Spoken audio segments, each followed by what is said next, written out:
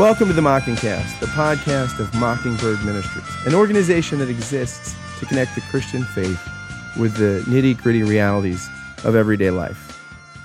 I'm Scott Jones, as always your host, and normally we come to you weekly, every Friday, to discuss, among other things, the content of Another Weekend's, our kind of open-minded, gracious Christian guide to the contents of the interwebs as we see them and the highlights therein.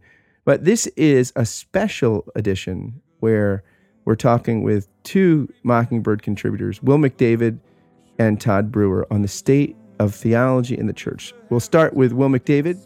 He'll tell us a little bit of how he saw the body of Christ in 2015. Then we'll get a little bit of a reading guide, the best books theologically speaking from a Mockingbird perspective of 2015.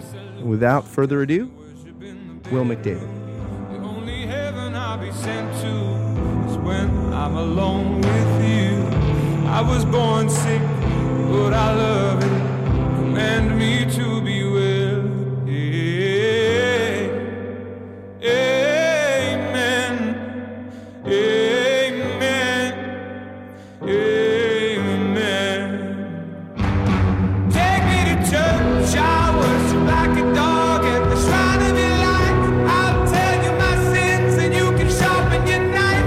Offer me that deathless death, the good God, let me give you my life. Here we are for the first time on the Mockingcast.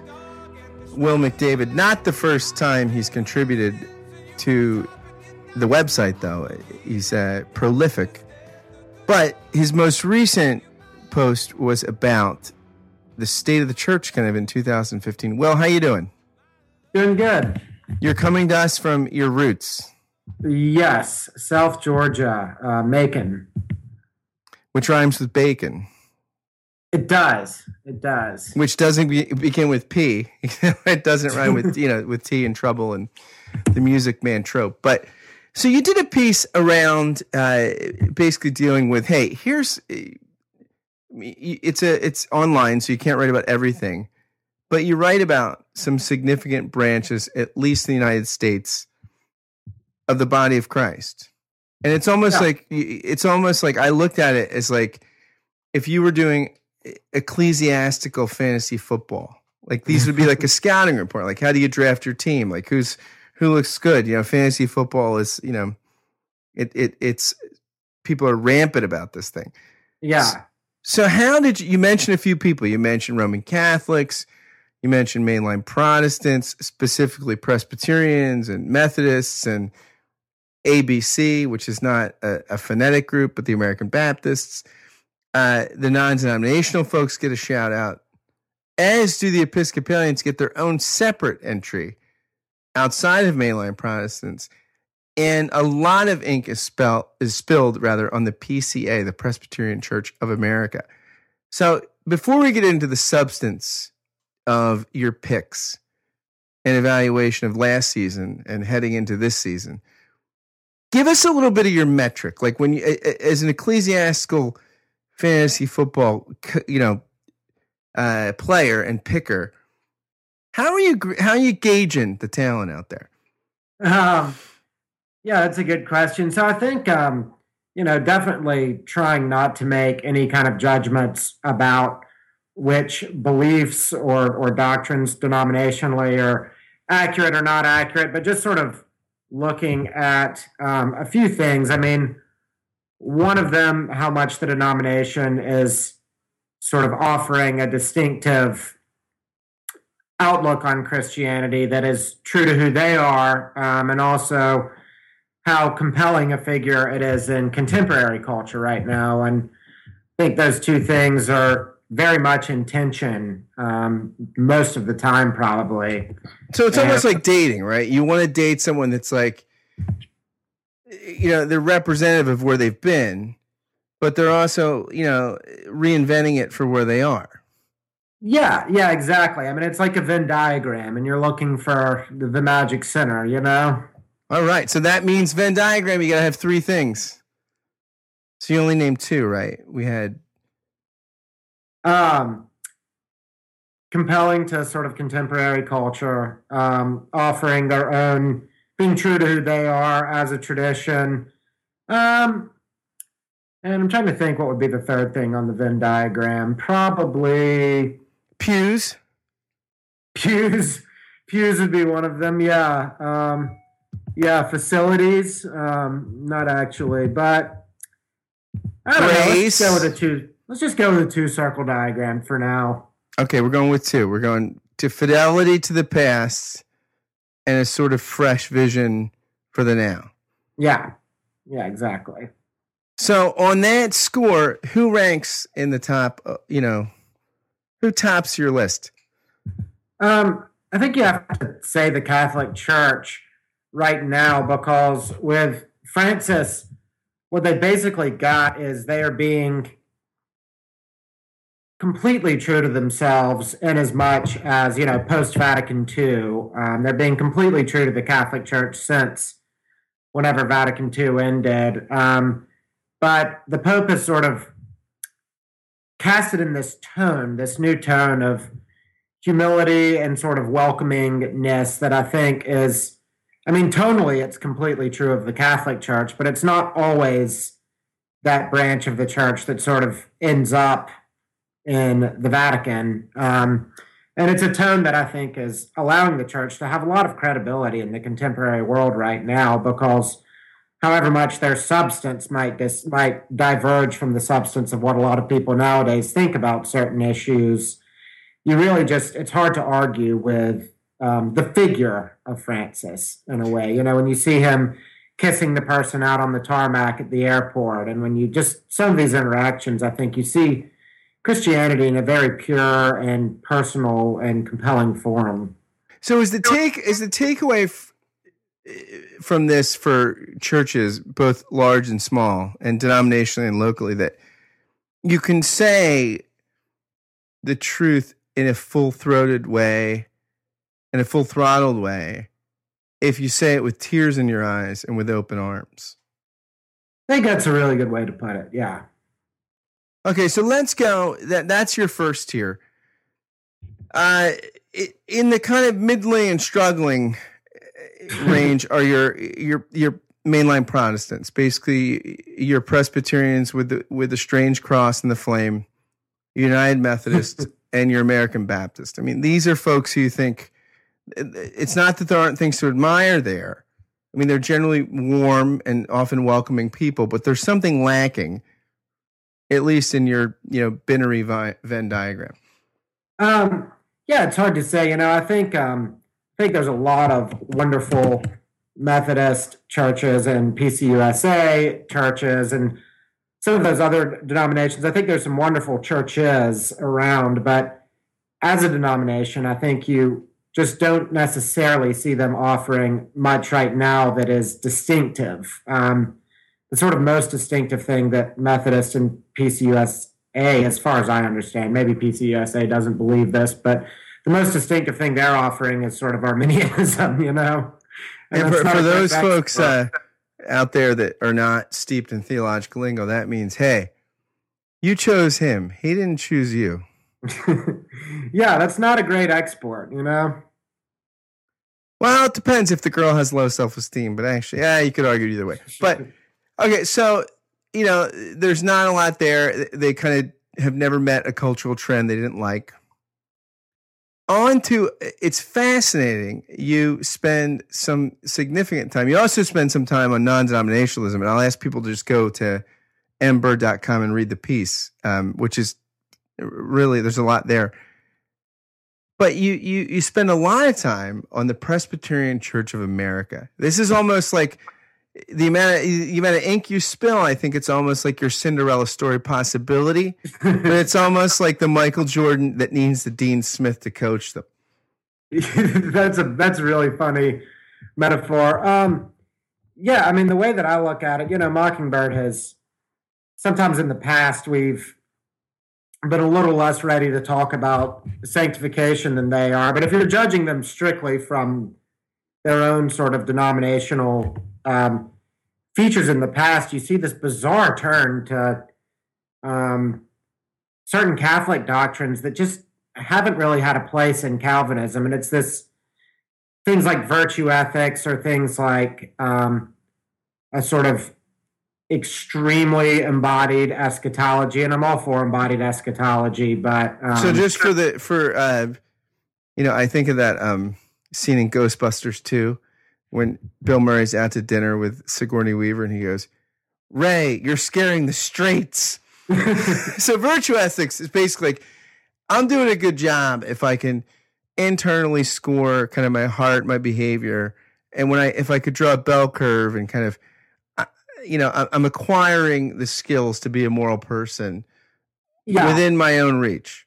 Yeah, and the way that virtue ethics avoids being moralistic is it posits participation in Christ as the sort of central theme. So I think you've seen the PCA too trying to talk a lot about union with Christ without really realizing that that's pretty much just an Eastern Orthodox and Roman Catholic viewpoint. Some people think that Luther was about that too. The Finns, people in Finland think that.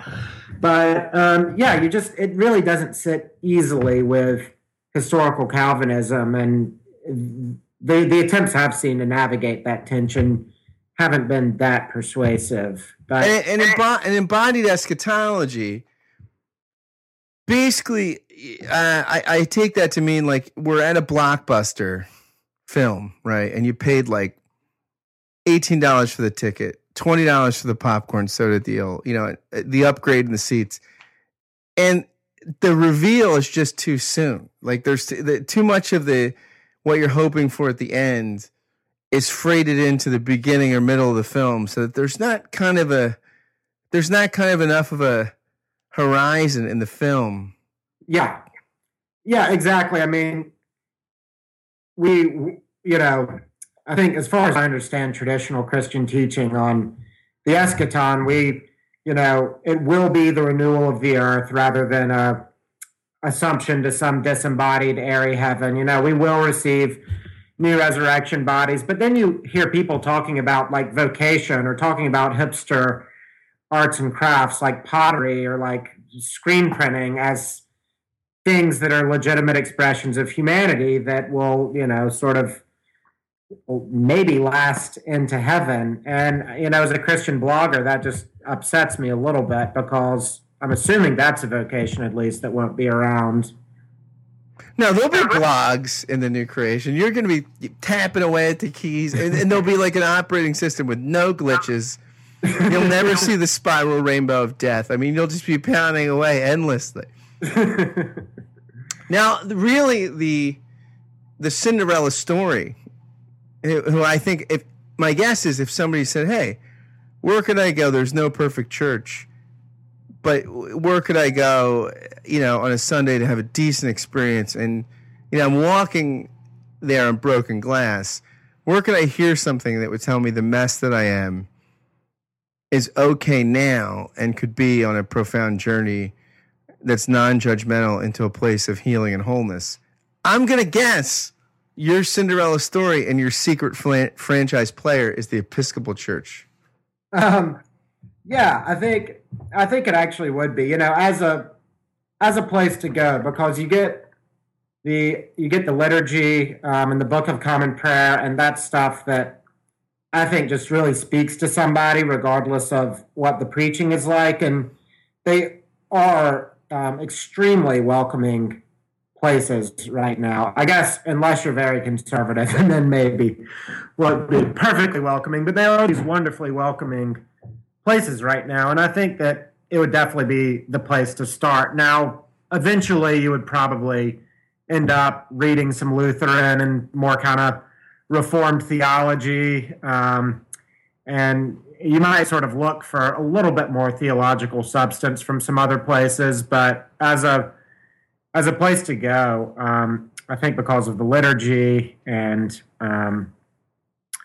it's just a reliable option, I think, and it will be welcoming, and it will tend to not be too moralistic, although occasionally with social justice you can get some Episcopal Church moralism. But yeah, for an actual message of grace and welcome, that would probably be my pick.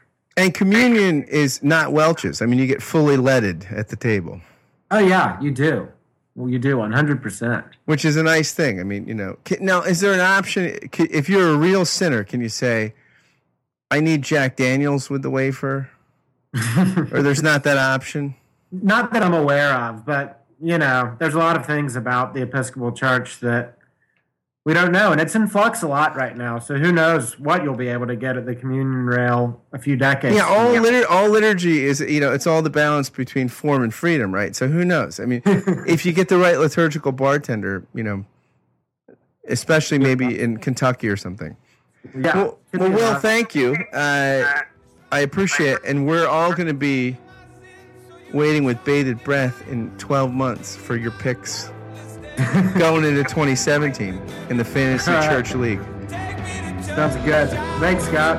Thanks for being with us. Yep. Thank you. I'll tell you my sins so you can sharpen your knife.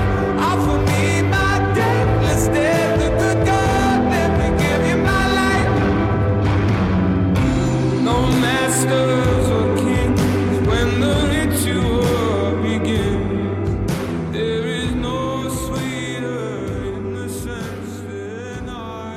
General Theological Seminary in New York, and the author of Mockingbird's 2015 Best Theology Books of the Year posts. Hey, Todd. Hi, how are you? I'm excellent. In this. It's warming up. The benefits of climate change. The weather's just totally unpredictable. Thanks for having me. How are things in New York? It's cold here. Today's the second day that it's actually been, seasonably winter. So seasonably winter. I like that. Yeah. So tell us, what's your rubric for, I know you're a professor, you teach New Testament. So there's a grading rubric, right? Where you think, an A paper is, although students might think an A paper is I turned it in and there's not a lot of grammatical errors, but you have a sort of thing, hey, it's imaginative, it's good, there's excellence. What's your rubric for a book to make it onto the Mockingcast best of theological books? Sure. So, it's not all that scientific. I have a couple criteria. The big one is, I get to the end of the year and I look at my bookshelf and I go, what came out this year? Or I review my Amazon purchases. But I'm actually sort of constantly on the lookout during the year. It's the 5th or 6th year I've done this now for books that would qualify or could be good. So the criteria is basically, is it good, first and foremost? When I read it, did I enjoy it? Does it make a really good, fun theological contribution to something that, justification or sin and redemption, New Testament, etc. So there's an existential bent to it. You try to stay away from the speculative angels on heads of pins sort of thing, and practical everyday life. Yeah. Really good study on, last year, there was a really good commentary by Simon Gathercall on the Gospel of Thomas. And, it's phenomenal, but it's doesn't really quite fit the bill for either something that Mockingbird readers will be interested in, or something which I think makes a meaningful contribution to, theology for the church. It's wonderful, but doesn't fit the bill. So is it good? And two, is it something that, has verve for theology and what the church is all about? So let's start with your advanced winner. I mean, if somebody has massive disposable income, lots of discretionary time, and has a theological palate that leans towards the gourmet, what are you going to recommend for them? Well, obviously there's a second book on the list this year. John Barclay's Paul and the Gift would be the go-to top book this year. I read it, when it came out. I blocked out, 4 days of my schedule and powered through it. And that's almost 200 pages a day. Yeah, that's about right. And we're not talking Harry Potter font or like. I found it as enjoyable as Harry Potter. It's a sweeping study on Paul's use of grace in conversation with Second Temple Jewish texts. And the end result is kind of twofold. One is it makes a contribution to Pauline studies, the most significant of which in the last 40 years. And the second is what emerges is a Paul who is radical in his own time and really fruitful for the church and justification by faith. What emerges is very much an Augustinian Lutheran understanding of Paul without all of the baggage of having a kind of idiosyncratic view of Judaism as being works righteousness and legalistic and all those sorts of things. So it's for people that are not New Testament studies buffs, the kind of new perspective on Paul, basically for centuries, that perspective, right, says that, hey, we're reading Paul a little too much. We're reading a little too much Luther, a little too much Augustine into Paul. And this is really a lot more social and cosmic, which has some great historiography behind it, but it almost takes away the existential stuff that makes Paul relevant in every generation. Yeah. What happened in Pauline studies, if you'll allow me, is in 1977, E.P. Sanders published a book, Paul and Palestinian Judaism. And the end result of that was that Paul and Second Temple Judaism all agreed on the doctrine of grace. What grace meant, Judaism was a religion of grace, Christianity is a religion of grace. And so following on E.P. Sanders, Jimmy Dunn and N.T. Wright basically presume or say outright that Paul and Judaism do not differ on the topic of grace. And what actually is going on, if you look at Sanders in conversation with the Barclay book, is Sanders notes they're all saying grace, but he doesn't note that they actually mean very different things when they use the word grace. What Barclay does is he goes back to all of the Jewish sources and says, wait a second. Wisdom of Solomon talks about grace, but he means something very different from what Paul means. It's Paul, grace is given to the ungodly. For Wisdom of Solomon, grace is given to the righteous Israel nation of Israel, and not to the unrighteous Egyptians. So for him, the paradigmatic event of grace is not Abraham as it is for Paul, but it's in fact the Exodus, where all of the Egyptians are slaughtered in the Red Sea. And why were they? Because they were unrighteous. They were unfitting recipients of grace and the gift. Isn't there an apocalypse of Abraham where Abraham like flies around like on a flying carpet and zaps like pagans or something? It's been a while since I've looked at that. You can get back to me on that one. You're getting into the weeds. But okay, so that sounds like an excellent advanced pick. Now, get to the other end of the spectrum. And by the way, everybody check out the post on mbird.com. But your basic beginner, like somebody that's theologically curious, but doesn't have the big budget or the palate for 9-syllable theological terms. What's your go-to for them? Well, I really like Marty Martin. His book. Oh gosh, remind me of the title. It's Justifying Faith. It's got the big Lutheran symbol on the front. What's it called? Is this on this is on your list? Yeah. I was thinking this, the Ted Peters. Ted Peters. The foreword is by Marty Martin. Yeah, I really like Ted Peters' book. It's a little denser, but what you get with it are all of these little very helpful kind of existential here's what this might mean for daily life, which you don't always get in a systematic theology. So I really like that book. The other one, which I would say, if you're for a complete novice, I would really go for Mockingbird's own Law and Gospel book. That book I really like. It was, in many senses, it's the best thing since, I say this in the post, it's the best thing for the last 100 years. So 100 years ago, you have Werner Ellert's book, Law and Gospel, which is really highly theological. He's responding to Karl Barth, and it's sort of beginning the Lutheran Renaissance of the early 20th century.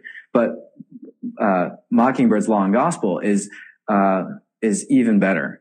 Not only is it sort of thick and meaty theologically, at every turn, there's lots of good illustrations, lots of kind of, hey, what might this mean to the anxious person in the pews?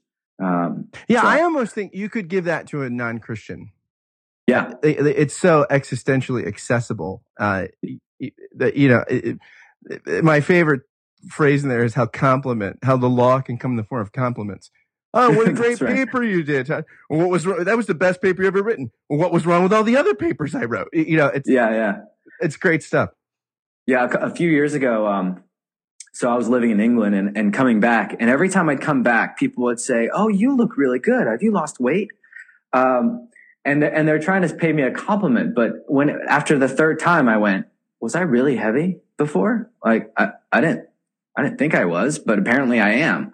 So. By the way, our readers, our listeners can't see, but you do look great. I mean, it's not just the camera angle. You look great. But in closing, could you just give our readers a tip for how to become good theological readers? You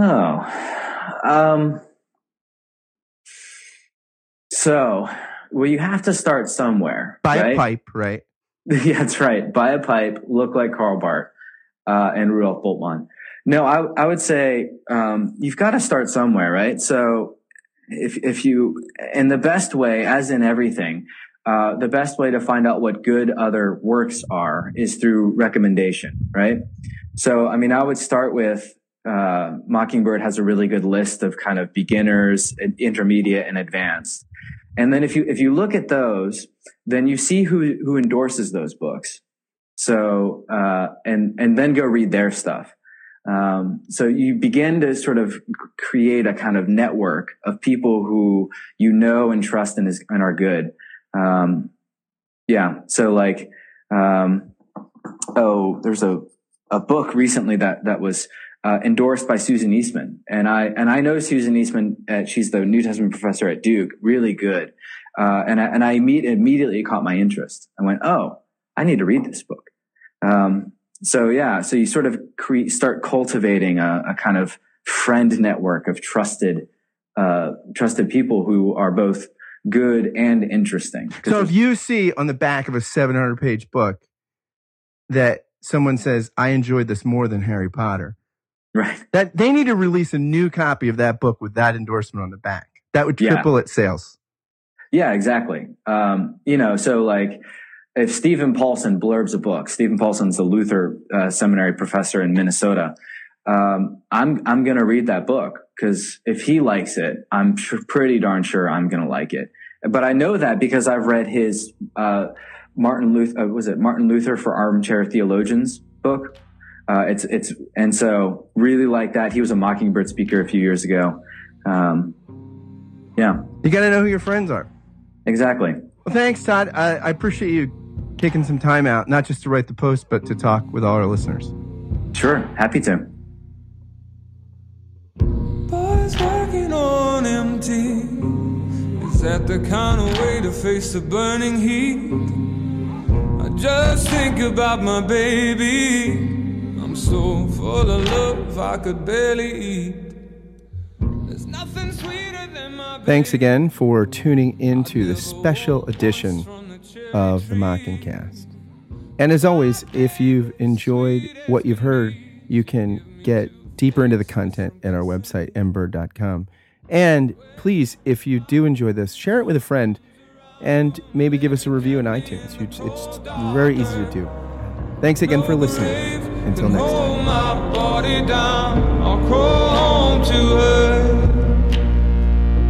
Boys, when my baby found me, I was 3 days on a drunken sin. I woke with the walls around me, nothing in her room but an empty crib. And I was burning up a fever. I didn't care much how long I lived, but I swear I thought I dreamed her. She never asked me once about the wrong I did.